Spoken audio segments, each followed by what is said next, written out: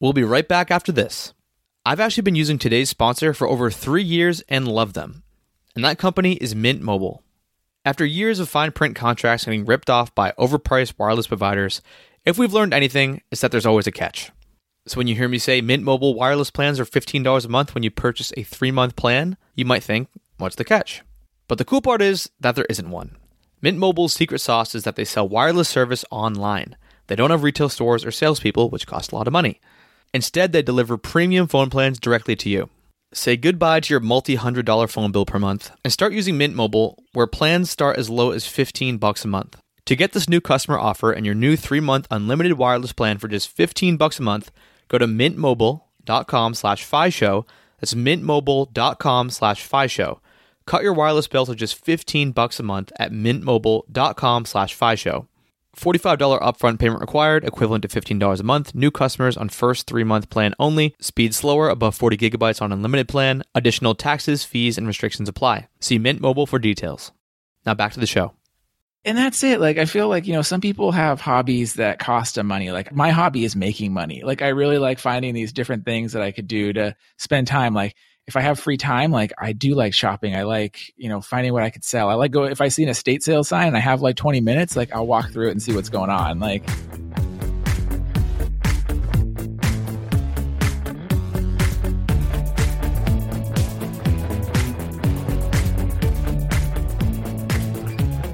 Welcome to The FI Show, where you'll get a behind-the-scenes look into financial independence. Here's your host, Cody and Justin. Hello and welcome to another episode of The FI Show, but I couldn't be doing this without my awesome co-host, Cody. Cody, what's going on? Hey, what's up, man? I'm currently chilling in Omaha, Nebraska, so my jokes might be a little extra corny this episode. How about you, man? Well, your jokes are always corny, but for me, I'm recovering from, a little oral surgery. I had some wisdom tooth taken out, some stuff done to my gums, but thank goodness for this free health care, from the military. Heck yeah, man. But enough about me and you. I think we should dive into our guest of the episode, Robert from The College Investor. And he just brought an angle that I haven't really seen too many people talk about within our FI space. Justin, what do you think about the episode? Yeah, I thought it was awesome. And I thought that, and he gave that cool different take on how he kind of stayed in this one career that he started when he was 16. We're not used to seeing that. We're used to seeing people take up a job after they graduate college, or maybe they take a trade, but he kind of did something in between. But let's not give away his whole story. How about we let him tell the story? Robert, take it away. yeah, so my money story, I've always just been a hustler. I like to earn more money. That's probably like my earliest memory, I guess. I mean, I have earlier ones. I used to sell candy bars in middle school for my backpack because I wanted to go to Blockbuster and rent a video game. Man, that probably really dated myself now because I'm sure that people, we just don't do that anymore, right? But yeah, like I remember, sitting with my dad and helping him with his taxes. And my dad had this old desktop PC where he would have Quicken. And he would be updating his checkbook register manually, right? Like he would take his checkbook register and then enter it into the computer. And I'd sit there as like a young kid just next to him on the floor. One, I thought it was so cool that he was on the computer. And then two, it's like he's working on money stuff, which was pretty cool as well. So yeah, I mean, I just don't know. I have all these different little snapshots throughout time, but they've all been like positive money influence stories that I think kind of shaped me as, I grew up kind of thing. So now, to kind of piggyback off of that, so it sounds like your dad was an entrepreneur of sorts, or at least he was doing the books for something, some kind of business. So could you just talk a little bit about your upbringing? Like, were your parents entrepreneurs? Did they know about financial independence and those types of things? No, not at all. So my dad was in the Navy and then followed that up with like a career as a defense contractor for 20 years and like 9-to-5 job for his whole life, and really viewed my idea to venture into entrepreneurship as kind of dumb. Like, what are you doing? That's not what you do. That's terrible. And same thing with my mom. My mom worked for the city government for like 35 years, has a retirement plan there, just retired, age 65. And that's, what she did from when she was, right out of college at 22 till retirement. And that's both of my parents, how they operated. But they saved. They have their retirement plans. They have rental property. So they did put their money to use in savings throughout their careers. And so I did see that growing up. And I think that was probably a very good influence on me subconsciously, right? So growing up in a household where both parents are having those very stable government type jobs, did you have any idea, like as you're getting older in high school, getting ready to go to college, that you wanted to go a different path, or did you think you'd fall down something similar? Totally. And you have to remember I did, right? So like I started working at Target when I was 16, and my mom kind of said, like, if you want to have a car, you need to go work. And so I did that. And even when I went to school, I still worked full time all the way through getting my 4-year degree in college. I was working 32 to 40 hours a week. I was attempting to pay as much of my own way as I could. And, you know, after college, I just continued on the same career path. I stayed at Target, got promoted up. I was making good money, and I worked at Target for about 17 years altogether before I left. So, you know, I still had a very traditional kind of employment. And yes, it was a lot earlier and younger than most, but I mean, I kind of viewed that as my path. I had no plans to leave that, you know, even though I had all these side hustles going on. And what was your undergraduate degree in, since you ended up staying at Target? So I started as a computer science major. Okay. And I hated coding. So if you've ever done computer science, right, you sit in a basement computer lab as like a freshman and you code all the time. So I actually really like the logic and the math and all that stuff, but I just could not see myself coding forever. So I ended up switching to political science and economics, and that's what I graduated with. Yeah, kind of different, right? But then when it comes to blogging, I think it all comes together, right? We do computer stuff, we do website stuff, and we write. So I don't know. It all works. It worked out. So during this Target journey, I know you mentioned, and I know that you worked there for quite a long time, 17 years you said, but you were still that kid who was selling candy out of his backpack. Like, you don't just get rid of that entrepreneurial itch. So did you kind of step foot into any other ventures during that 17-year span before you got into the college investor? Yeah, I mean, all throughout high school, I was, besides working, like I was always like trying to make money. So one of the things I did was sell stuff on eBay and Amazon. So I would go to garage. First, I sold my own stuff. So like I had my old Super Nintendo and things that were just laying around. And I was like, I bet I can get a couple $100 for this. And I did. And then that was cool. And then it's like, what else could I sell? And I had Magic the Gathering cards, right? And I sold those. And then I sold a bunch of other stuff. And then when I ran out of stuff to sell of my own, I started going to estate sales and garage sales and finding things that I was familiar with. And I was flipping that stuff on eBay and Amazon. And shoot, I still do that today. My wife and I, you know, we're recording this right now, right before the holidays. And so my wife was scouring the deals, like what's the hot stuff? And we bought a bunch of, I don't know, like Air Dyson curling irons, right? And we've been flipping those things on eBay right now, making $50 a pop. So like, you know, it still have that bug all the way to today.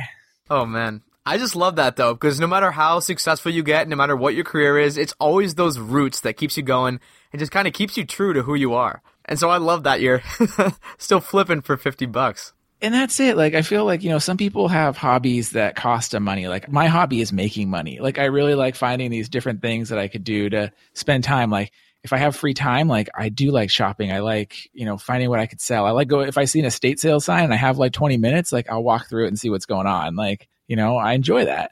So you obviously had that, you know, that entrepreneurial side, that hustle side where you're looking to make money, but you were doing things that you knew, like you mentioned, like things that you were already into and that you had control over. So at what point do you kind of swap from just doing things like that to getting into investments in the stock market where you don't have control over it? Yeah, well, you know, honestly, I think I got the wrong start, and I'll be totally honest with you in this. Like, what really got me the itch in investing was I had a few early wins.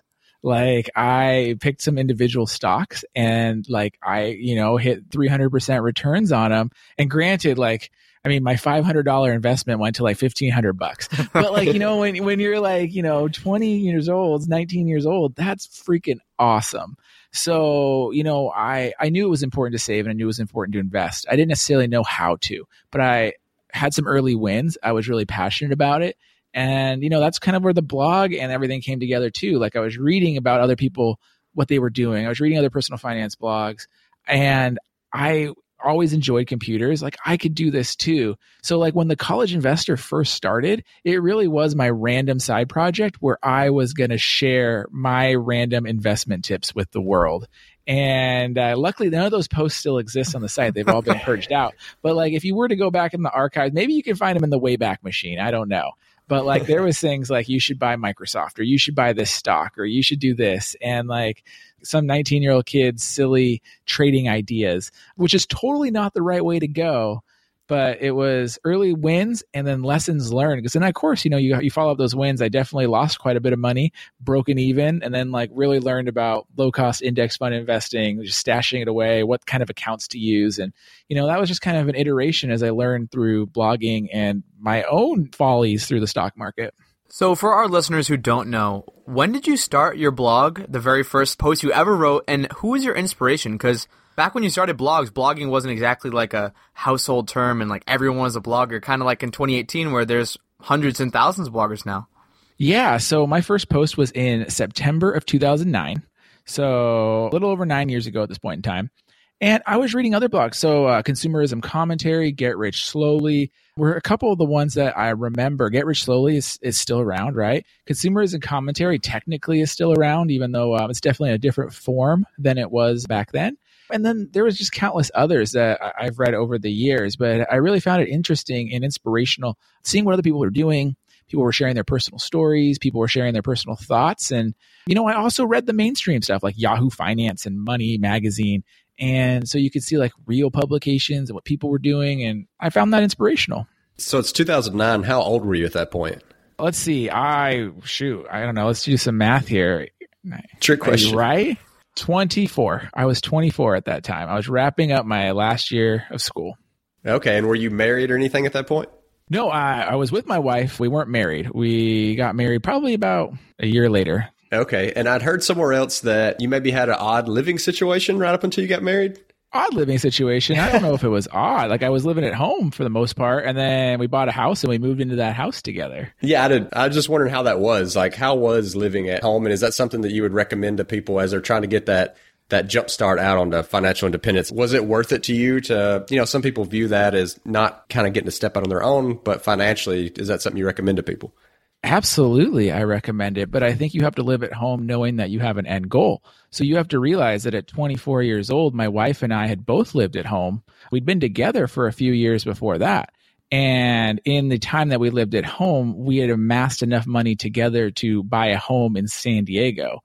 And so we bought a, $500,000 plus home with 20% down because we'd saved all that money for the past 5 years times two people, right? Yeah. I'm not doing it by myself.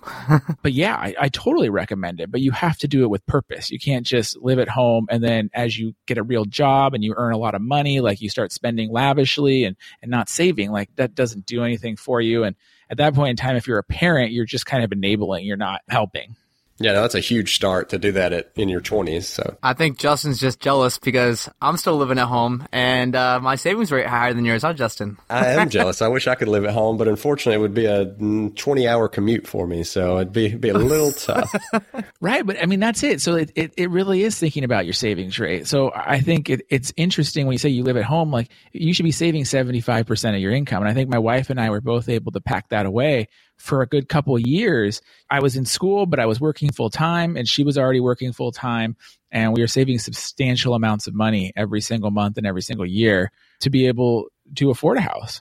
Well, plus you're doing it at such a young age, which is, obviously much more powerful than doing it later in life. So you're getting into those prime years, really set up for your future. Right. And then, at the same time, I was side hustling. So that was supporting us. The side hustles kind of helped us eliminate my student loan debt pretty quick because I didn't have everything figured out too. So like I was earning a lot. I was saving a lot. I was still taking on student loans. Like, it doesn't all have to be this picture perfect story right away. Like you could still take steps forward and steps backwards. But I think the key is saving that money.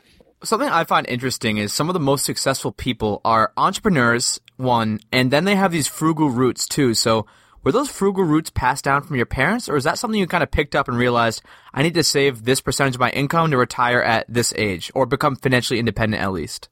So I don't consider myself a frugal person. I spend intentionally, but I don't necessarily spend cheaply. I'm a big believer in earning more. So when I say like my savings rate's like 50% of my income, it's only that way because like if I want to spend something, like I need to go out and hustle and earn it and figure out how to do it. I mean, I shop at Nordstrom's. If you guys are looking at me, I have a nice car behind me, even though we only have one car because it's intentional, right? So like I drive for Uber and we only have a family car, or not drive for Uber. I ride in Ubers all the time. I don't own my own car. So I think my spending though that we do is extremely intentional. And I don't buy a lot of junk. I don't buy things I don't need. Everything has a use, but it's very intentional spending. So the one thing was, you mentioned you started blogging right there as you're finishing up college. You're about to get married, get in a house. But you mentioned that you did take out some student loans. And obviously, as the name implies, college investor. How many student loans did you have and what did that look like? I finished school with $43,000 in student loan debt when I was done. And we were able to pay that off in about 3.5 years by the time it was said and done. So that was through side hustling and earning more money in our day jobs. And, my wife and I went at it together too. So I wouldn't say like it was like I was in my own silo with money. So I think when it comes to couples and money, I'm a big believer that you got to attack those goals together. Like, even though it's my student loans, like she didn't have any student loans and she viewed it as our debt though. And like our money went to one pot paid everything, get rid of it as fast as humanly possible. And that's what we did. So you found the house and did the down payment and then paid off the student loan. Yeah. And honestly, I don't think it started that way. Like, we were paying the minimums. Our house was a fixer. Like, even though it was like $500K, like that's a fixer in San Diego. So like we were putting a lot of sweat equity into that on nights and weekends. So there was a lot of money going to the house for the first few months as well. But then after like everything was kind of settled, the dust was settled, done with school, it was all like hardcore. Let's get rid of that debt. But you bought it in 2009. So I'm assuming if you've sold it, that you probably came out pretty well on it. We did come out pretty well on it. Yeah, we bought it at probably one of the lowest points right after the Great Recession right there. So that worked out. We bought a fixer at that time, and then we sold it probably like 3 years later, and then went to our next house. So yeah, and then we decided we never want to do a fixer again because that sucks. Were you fixing it and living in it at the same time? A little bit, yeah. Like we were fixing it for a little bit, and then like, things just drag out longer than you expect. So then we moved in, and like we're still wrapping up things. All right, so I kind of want to hop back into your wage earning story. So we were kind of focused on your side hustles. You do a lot of entrepreneurial stuff, but you stayed at Target for 17 years. And I highly doubt, knowing the type of guy you are, that you hated it the whole time. And so I'd love if you could kind of shed some light on how people can just get more satisfaction out of their jobs. Because something you hear a lot in the FI community is just absolute hatred of your job. You hate going to work. You don't like it. So I'd kind of love if you could tackle that, because retail isn't often the most glorious job type. It's not, but I actually really enjoyed it. So I think every job I've learned, because I had some really crappy moments at Target, and it all revolved around my boss. And I think that's a common theme that I hear from everybody, is that when times were good at Target, I had a great boss. And where times were crappy at Target, it's because I had a crappy boss. And yeah, the company went through changes and things changed, but it's kind of who you work for and who you work with that really sets the tone of your happiness. And so the cool thing was, as I continued to promote through Target, I was the boss. First, I was the assistant manager. So there was only one person above me, and then our district manager. And then I was the store manager. And so like in retail, like when you are the store manager, it's like you're on your little island there. You see your district manager, maybe once or twice a month, if that. And that's usually, you might see him more if you're doing poorly or things are going wrong. But if things are going well, you don't see him. Like it was a few texts and phone calls, but like, it was my house. It was my store. And so I hired people I wanted to work with that did a great job. We ran things well. And so it was enjoyable. I really liked it. But the times I didn't like it was all because I had a crappy boss that didn't communicate with me, that didn't set clear expectations. And then like, it was kind of dirty and was like, you're not meeting the unclear expectations. Like, why aren't you doing that? And that really sucked. It made you feel bad. It made you not want to come to work. And honestly, I thought about leaving Target a few times over the years. And then, I had my blog and I was like, I could do this full time. And then, I got a new boss and I was like, oh, I like this again. And my blog's not stable. So I don't want to go do that full time. And I'm really glad I waited. Like I probably could have left Target like 2 to 3 years before I did. But during that time, like the blog had replaced my day job income. And I was still making my day job income. So all it enabled us to do was save so much more. And by the time I retired, it was kind of like if the internet shuts off tomorrow, like we'll still be okay. Because you even, when you're okay, you run through all these risk scenarios, right? Like what's the worst case scenario? Like what happens if like internet turns off and we go through a recession and like this and that and like every possible scenario that could go wrong, right? And so it is a nice feeling that when you leave, I left on a high note. I was a top performer. Like I was a shock to everyone that was leaving.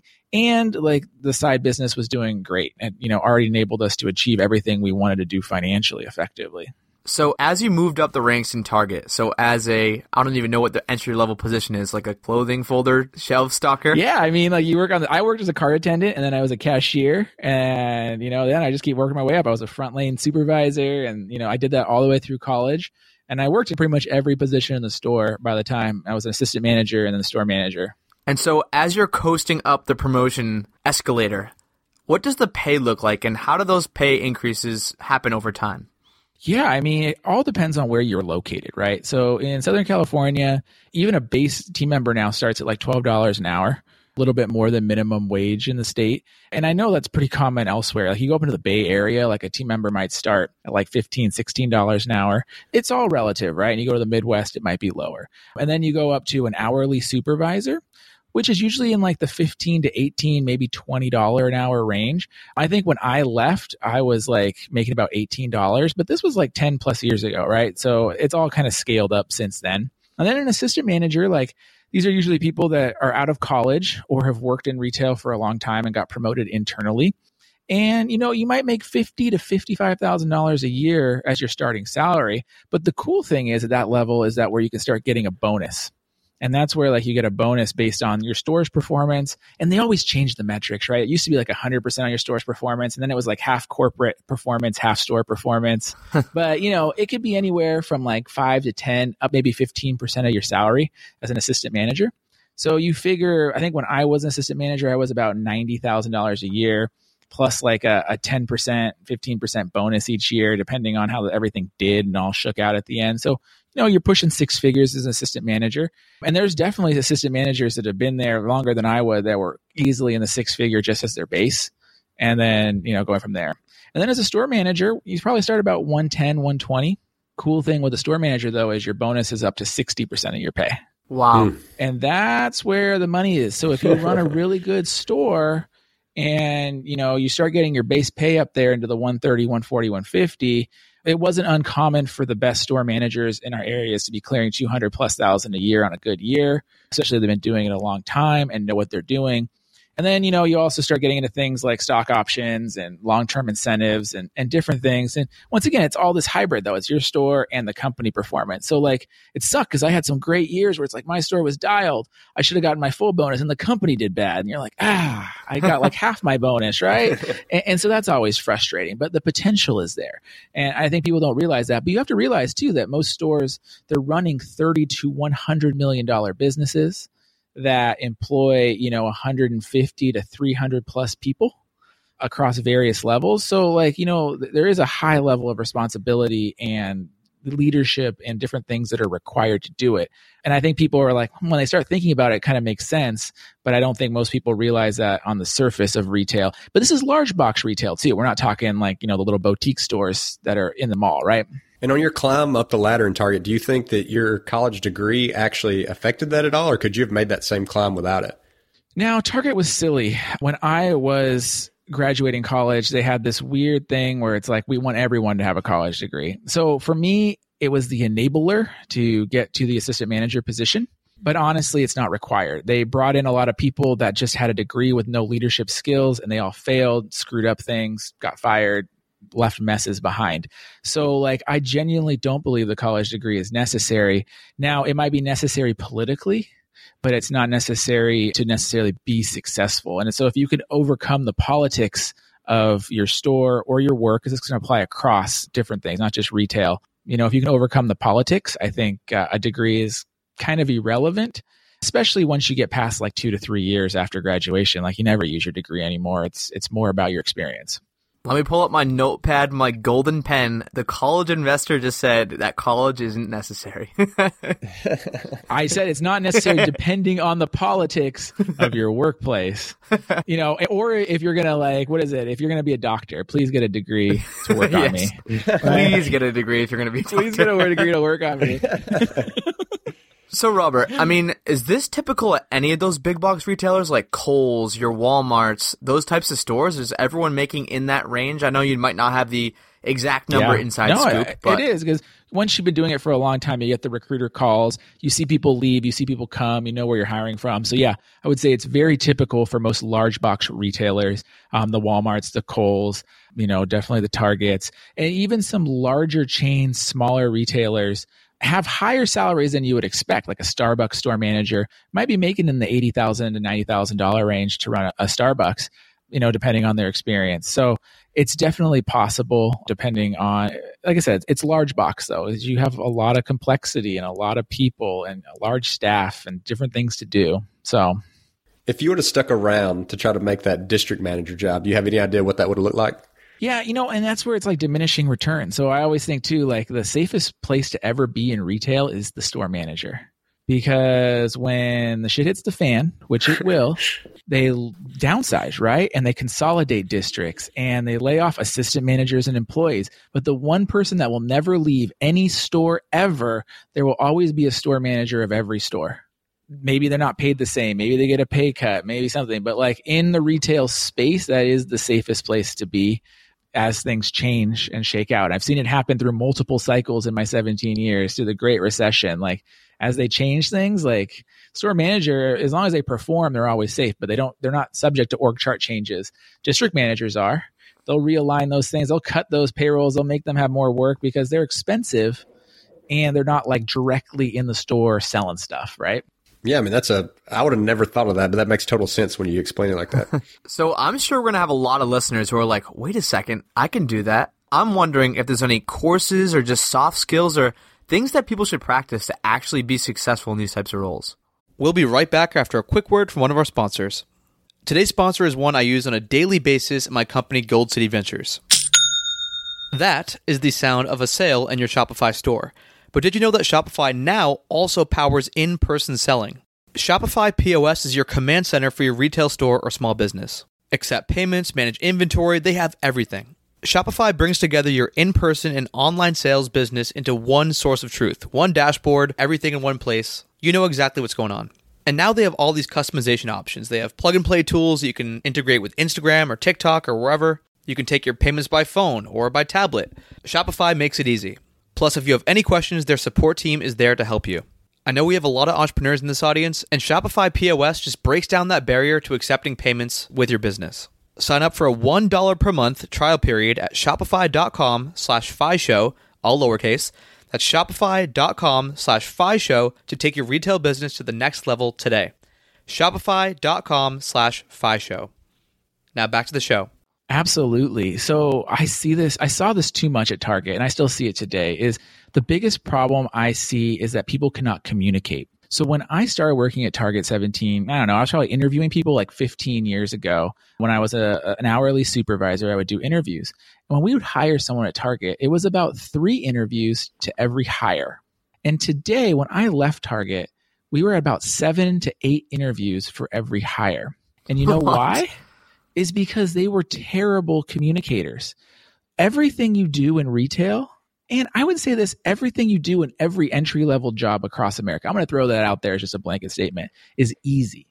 There is nothing that requires any type of specialized knowledge or skills or anything. At Target, like you said, you're a shirt folder, or you stock boxes, or if you're a cashier, you run boxes across a scanner and you push the total button. There's nothing I can't teach you in your job. But what I can't teach you is how to talk to people, to be nice, and to have a positive attitude. And that is what is missing, especially in retail. And if you can communicate well, you will go so far in retail. It just is astounding to me, whether that is in a sales role in retail or whether that is in a management supervisory role in retail. And I think that's true across anything. It's communication. And the other part is problem solving skills. This doesn't always come out in the email, or not in the email, in the interview. But once you're hired because you had great communication skills, if your problem solving skills come to light because you can troubleshoot on your own and you don't ask people silly questions because you just think about it a little bit and like you do it, boom, you're going to start moving up so fast, because that is what's required in all these jobs. And honestly, that's what we see is missing a lot. I'm talking like people are on their phones in interviews. People are answering them. People can't, hey, tell me a little about yourself. Like they just can't do the basics, and they're not getting jobs in retail, which should be the simplest jobs to get.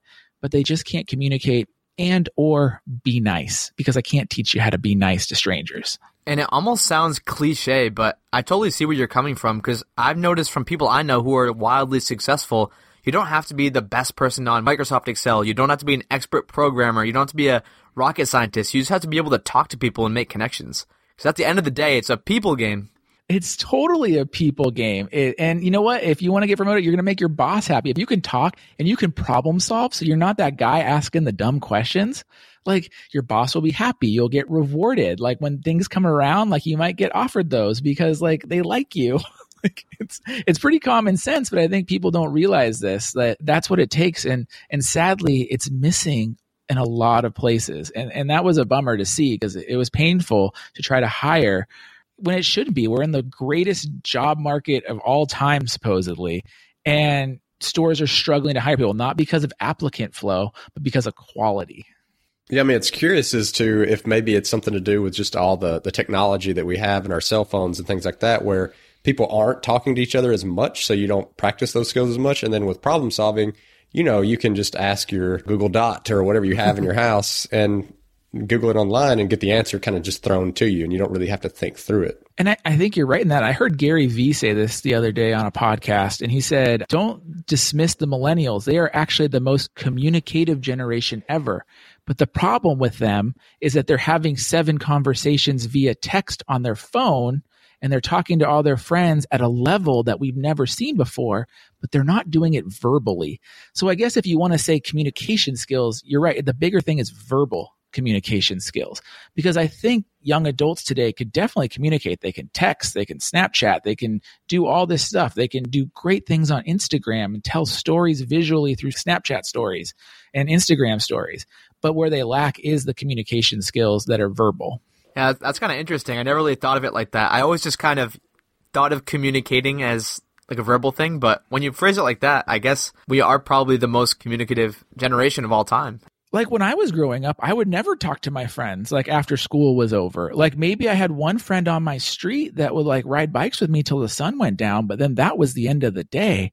And like to call your friend was like a weird thing to do. You'd have to get the phone off the wall and like remember their number, and then like their mom would answer and like you'd ask for, your friend. Like that was weird. So you like wouldn't want to do it. But like today, it's like kids are texting on their phone all night. Like go to bed, wake up, and they're texting each other. And so the communication is definitely there at a level that was never there even, 15 years ago when I was a teenager.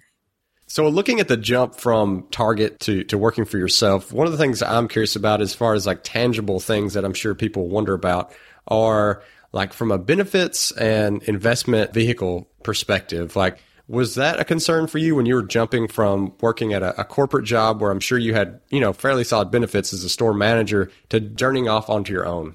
It's one of those funny things that, yes, I stressed about benefits for so long. My wife and I had all these discussions, like, what are we going to do for health insurance? What are we going to do for health insurance? And like, it's like not even an issue once you're actually self-employed. Like it gets all like hyped up in your mind. Like it's this weird thing. And it's like, well, like at Target pays a portion of it, or your employer pays a portion and you pay a portion. It's just when you're self-employed, you pay the whole thing. And it sucks because, without getting into politics, the marketplace and all of our health insurance really isn't set up very well. And it doesn't follow the basic rules of economics. But on the flip side, I actually did Cobra, and we did Cobra for a year through Target, and I paid the full amount because like first we were very uncomfortable with it. And then, we just bought a marketplace exchange and the business pays for it. And, it actually all works out pretty well. The cool thing is with Target and being self-employed, I'd done a SEP IRA and Target's 401k for a long time. My SEP IRA is for the side business, the Target's 401k, and I was maxing that out when I was at Target. And then when I left, I just set up a solo 401k and started using that for the business as a whole. And, you save for retirement. I had an HSA at Target. I have an HSA after Target. I don't know, nothing. It's nothing crazy. Like it gets in your mind. I think it's like a psychological thing. You come up with all these excuses and you're trying to, like you say, we're thinking about risk and like, the unknown, but it's really pretty straightforward. It sucks. And it sucks writing that check because you don't usually think about the full cost of your healthcare, but it's definitely just pretty straightforward in how to do it. And are there any benefits of the that people don't realize for investing as, owning your own business? Are those investment vehicles, are there any of them that are actually better as working for yourself than if you're investing in them through your employer? Yeah, well, I mean, the solo 401k is a phenomenal vehicle. The reason is, you probably have your 401k at work. And when you think of maxing it, you think of your 18,500, or if this goes live next year, I think it's 19,000 in 2019. So you think of that's my max. Well, when you're self-employed, your max is 55,000 because you get to have both sides of the equation. You get your elective contribution of 18,500, and then you get your profit sharing contribution at your work. That'd be your employer match. Your employer just matches a percentage, but when you're self-employed, you can do a profit sharing contribution, and it's like a formula, but it's like roughly 25% of your net income up to the $55,000 mark total for your 401k can go into that. So you can definitely save a lot more in your 401k. Not to say that you couldn't do that in your employer if your employer really had a generous matching program or something. But I've done the research. I think there's like 10 possible really generous ones in the country, that will give you $3 for every dollar you save kind of thing. But most employers don't do that for you. Yeah, I was gonna say I would love to work for that company. Yeah, I think I want to say Qualcomm's one of them. I can't remember what there is, but there's a few well-known companies that really have generous 401ks if you could take advantage of it. And all 55,000 of those dollars, they're just like any other 401k, treated the same way tax-wise? Yeah. So, I mean, you can have your Roth option, but your Roth is only on your elective. So your Roth is only on that 18,500, but the matching is always pre-tax. So you could do a regular and then the whole thing is pre-tax, or you could do a Roth. So the tricky thing is I have this 401k and there's actually two accounts. There's a Roth account and a regular account, right? Because that's just how all the brokerages set it up. And technically if you do that at your employer, you have two accounts as well.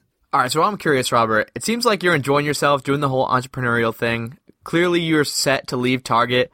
Doing good. You got all your systems set up. You got all your new benefits. So what do the next couple of years look like for you? Do you have any goals or dreams or passions or... Yeah, one of the big reasons why I left Target is not because I disliked it. It was just because I didn't feel like I was living my values.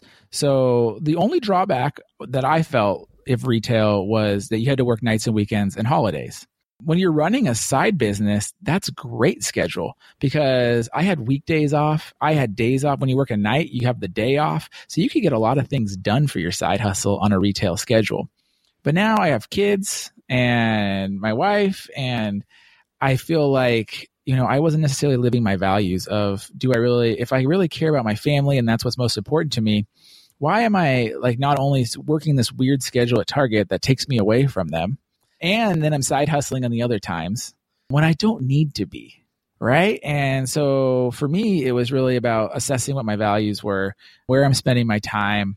And that's where I decided that, I really need to leave Target, and there's no reason for me to continue doing this that just takes me away. And so honestly, I'm loving, self-employment because it really is flexible around my schedule. And I take my kids to school every day. I pick them up from school. I'm there for events. I hang out with my wife. We go on lunch dates. We can do all kinds of things that go on vacation. I don't have to get approval from my boss. And granted, like I said, I like my boss. I liked working from him, but it was I still had to send an email and say hey, 2 months in advance, can I request this week off? And it was just silly. You don't have to do that anymore. If I want to go somewhere next weekend, we can just go somewhere next weekend. Right. And so that's really enjoyable. And so when I look at the next couple of years, really that's what it's all about right now. My kids are young, starting school, they just want to be there and hanging out with them and with the family. And is San Diego going to be, you think, your kind of forever location? Or, because that's an expensive area, I'm assuming. Yeah, it's so funny because if you take out the cost of housing in San Diego is on par with every other place in this whole entire country if you make under $200,000 a year. In fact, if you make less than $80,000 a year, you're better off living in California than any other state in the United States because your taxes will be next to nothing. Your cost of living could be a challenge, but there's so many creative ways to get around that.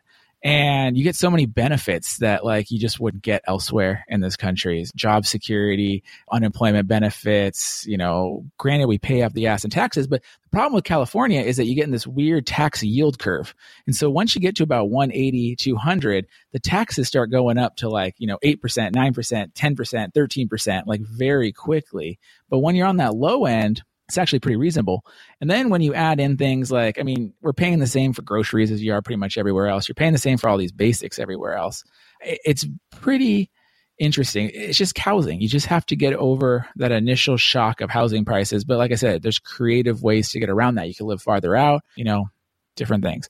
For me, I mean, I look at some of the tax-free states. They look nice, but I see myself staying here because once like I said, house is paid for. Once you exclude the cost of housing, everything else is like super reasonable and nothing's out of the norm for me.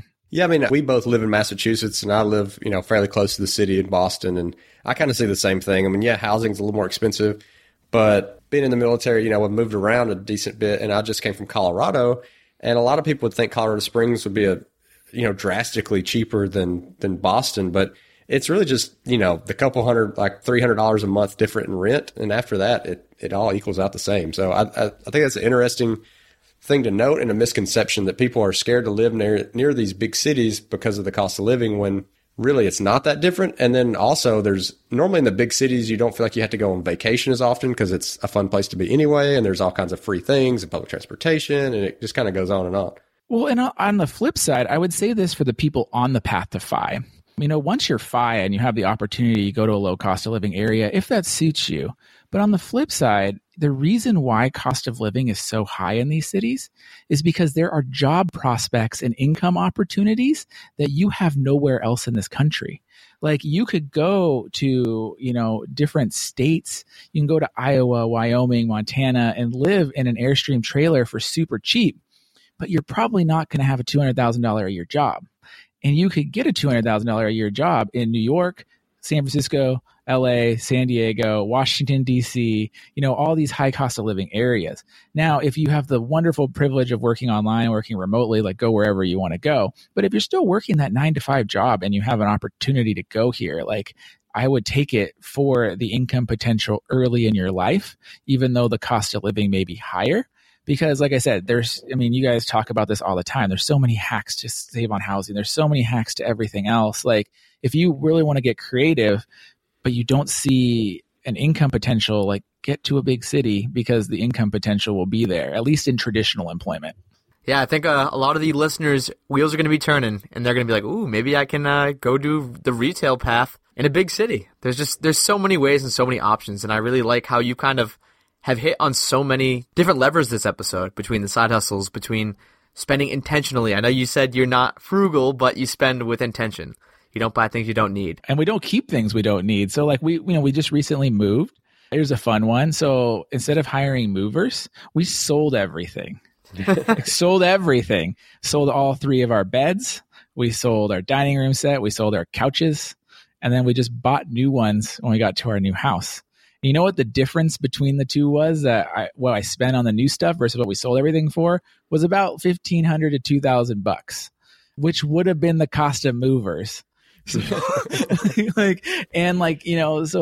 there's just different ways you could think about things. Like I have no emotional attachment to anything in my house. Like everything we have, it serves a purpose. It's functional. It's just very intentional, and I think that's important.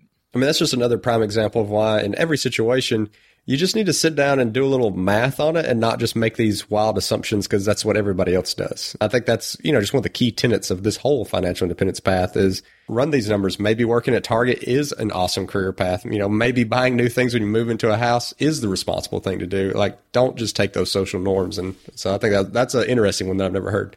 Yeah, I think that's it. It's just being intentional. I love FI for, its focus on, personal finance and spending intentionally. Minimalism is huge. Don't buy stuff you don't need. And then when you actually have to go to move, it's super easy because you just have what you can fit in your car. Like we just had our wardrobes, a few little pieces of art, and like that's about it. Like not a ton of stuff to take. It's easy. So Robert, it's getting close to wrapping up, but is there anything that we haven't really covered yet that you'd like to talk about or share on the podcast? No, I think we covered a lot of it. I think the big thing, the takeaway that I always like to have is the biggest thing is getting organized. Like we can't do a lot of this stuff without being organized. You can't run a side hustle and a day job without being organized. You can't make these intentional choices about your money if you don't know what your spending is. So, getting organized for me is huge. Tracking your spending, being organized with your things, keeping your house clutter free, like all of that this organizational piece just goes a long way. I think it's one of my underlying tenets to success. And do you have any like kind of go-to tools for helping with that organization? Oh man, I mean, financially, I am so upset right now with all the personal finance software. I know we got to talk a lot about Personal Capital and Mint, and like none of them do it for me. I'm actually back on a Quicken, like desktop software binge right now, and I've been trying it out for the blog. And it actually like might be my recommendation. I mean, you know, if this goes live and it's not, like I'm still trying it out before I recommend it. But like I've been so disappointed with all of the personal finance softwares out there that like from an organizational standpoint. So that's where I'm at that.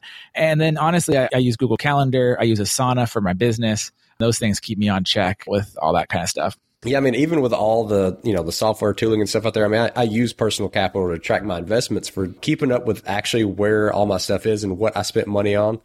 I still love my custom Excel spreadsheet over any tool that's out there because, you know, they're making assumptions on things and they can't see that third layer of, oh, somebody just borrowed some, you know, you bought something for somebody else and they paid you back and now it screws everything they have going on up. So I get what you're saying about having a little bit more granular control over it that some of these things just can't give you.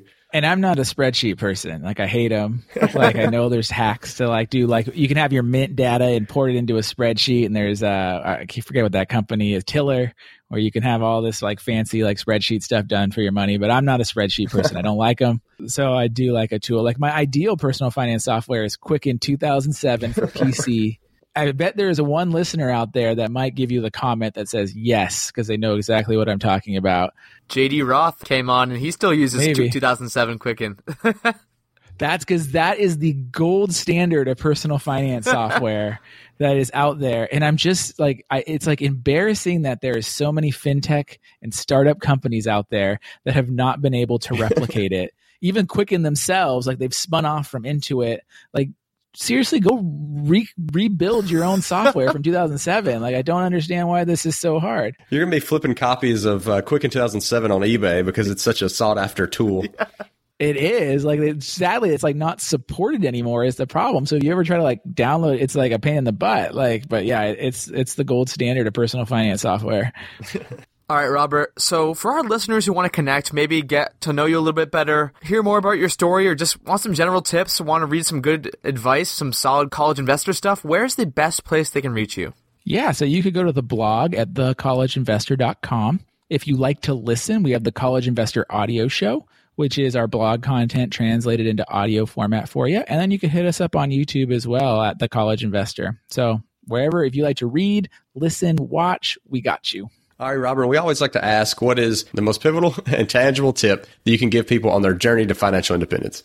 For me, and I think I tell this a lot to people on their journey to financial independence, is it's not all about frugality and minimalism. There's this whole other side of the personal finance equation that is about earning. And don't dismiss your power to earn. Like we live in this amazing world today where on your phone at 2 a.m., you can go onto an app and make money in the middle of the night because you can't sleep. So if you are on this path to FI and you don't necessarily want to live a totally frugal lifestyle, you can also focus on earning more. And I think it's one of those things that is talked about, but I think it should be the primary focus of FI, not frugality. Interesting. I like it.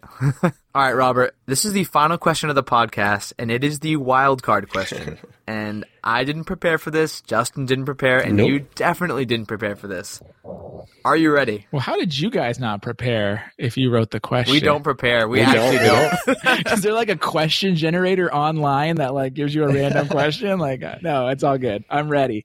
If a magic wizard came up to you tomorrow and said he would give you $50 million to turn all of the fingers on your dominant hand into slugs, would you take it?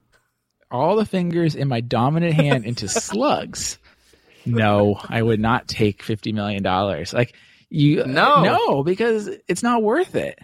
Like, and I think the FI lesson here is that, you know, there's diminishing returns on your net worth. So it's like, you know, getting from one hump to the next hump is important. One hump to the next hump is important. But like $50 million at this point in my life doesn't serve any more purpose than the amount I currently have. And definitely not worth slugs on my hand, right? Like, so no, I would not take that bet. Well, Robert, thank you so much for coming on the show and just sharing all your knowledge and wisdom. And thanks again for coming on. Yeah, Robert, thanks again. And I love those tips. And, maybe everyone needs to go out there and join Target. Or, just like I said, don't dismiss working at a job you love. It's worth it.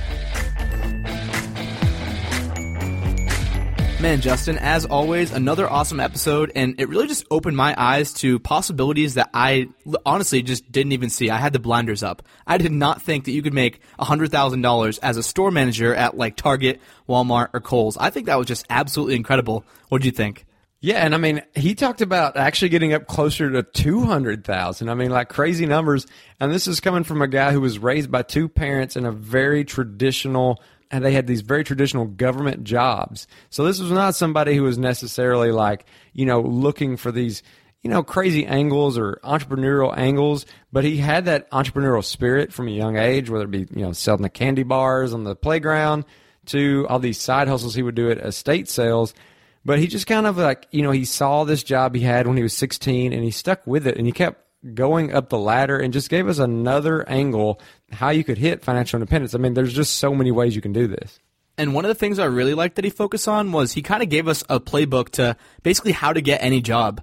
He really highlighted, because he did so much hiring in his day as a manager at Target, and he said the skill that most people lacked was just basic people skills, like being courteous, being kind, being able to communicate well verbally. And so I think this is something that all of our listeners, and maybe you and I can both take away, Justin, is that having this type of skill set, having the verbal communication, which I'm sure we are probably getting a lot better at since we've been doing this podcast, is such a huge skill, and it helps grow your network. It helps you land pretty much any job, he was saying, and that is the differentiator. It's not the hard skills, it's the soft skills, the human skills.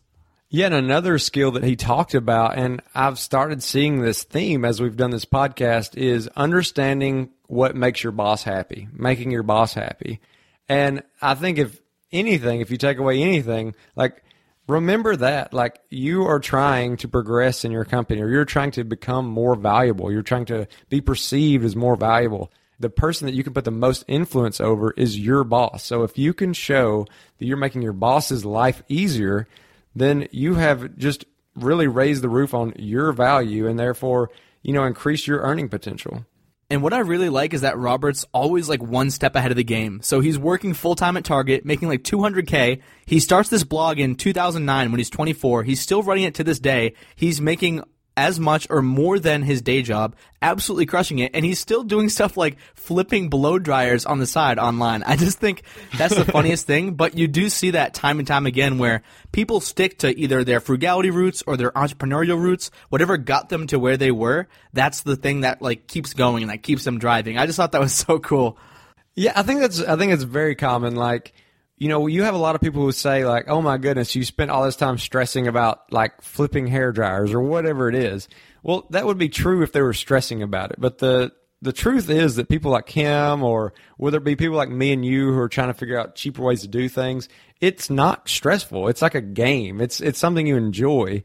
And that is a huge part of this to me. Like, if you can gamify it, if you can make it a part of your daily life, if you can figure out a way to look at situations and think, I want to maximize that, and that's like an internal competition for me, and it's not stressful. It's just like a game of Mario Kart. Like, can you imagine? Can you imagine if like someone said, oh, isn't that so stressful thinking about trying to beat your best lap time? Like, of course it's not stressful. It's fun. You're trying to beat a personal high. Like, it's just a game to a lot of those people and to a lot of us. Like, if you can look at it as a game and say, look, this is the way everyone else is playing the game. I want to get a new high score. I want to do this cheaper, better, more efficiently. Then it's not stressful anymore. One of my favorite quotes actually from the episode was when Robert was like, other people like spending money on cars, other people like doing this, doing that. He's like, I like making money. That's my hobby. So I think that perfectly encapsulates what you were just saying there. And then Robert kind of finished out the show. Whoa! What was that, Justin? Well, that was the call to action, Cody. And this week's call to action is a great one. So I think it's a little different than some of the ones we've covered before, but it's all about what Robert was saying, and that is increasing your communication skills. And there's so many ways you can do this. Not everyone's going to want to start up a podcast, but there's a lot of other cool things. in some of your jobs, maybe that is volunteering to like, hey, I'll take the presentation at the next briefing. Or maybe it's a local Toastmasters club. Or maybe, it's just getting online and creating some random YouTube video tutorials. Just get used to talking to people and doing so in an effective way and doing so in a clear way and just working on that skill set, because regardless of the occupation you go into and the hard skills that are involved, you're going to need to talk to someone. And so that's the call to action this week. Work on those interpersonal skills and those communication skills. That is an awesome call to action, Justin, and it has certainly helped me in my career and definitely in Robert's career as well. And if you'd like to follow along with Robert, the things he's doing, all the awesome resources and content he's coming up with, you can find more about him and contact him at thefishow.com/Robert. And speaking of getting your communication skills up, although it's not verbal communication, join our Facebook group at thefishow.com/community. Maybe you can meet someone. Maybe you can set up a 15-minute phone call if someone has a specific expertise. Just get used to being out of your comfort zone, communicating with new people. It'll really help you out in the end. So as always, thanks for listening. See you on next week's episode of The Fi Show.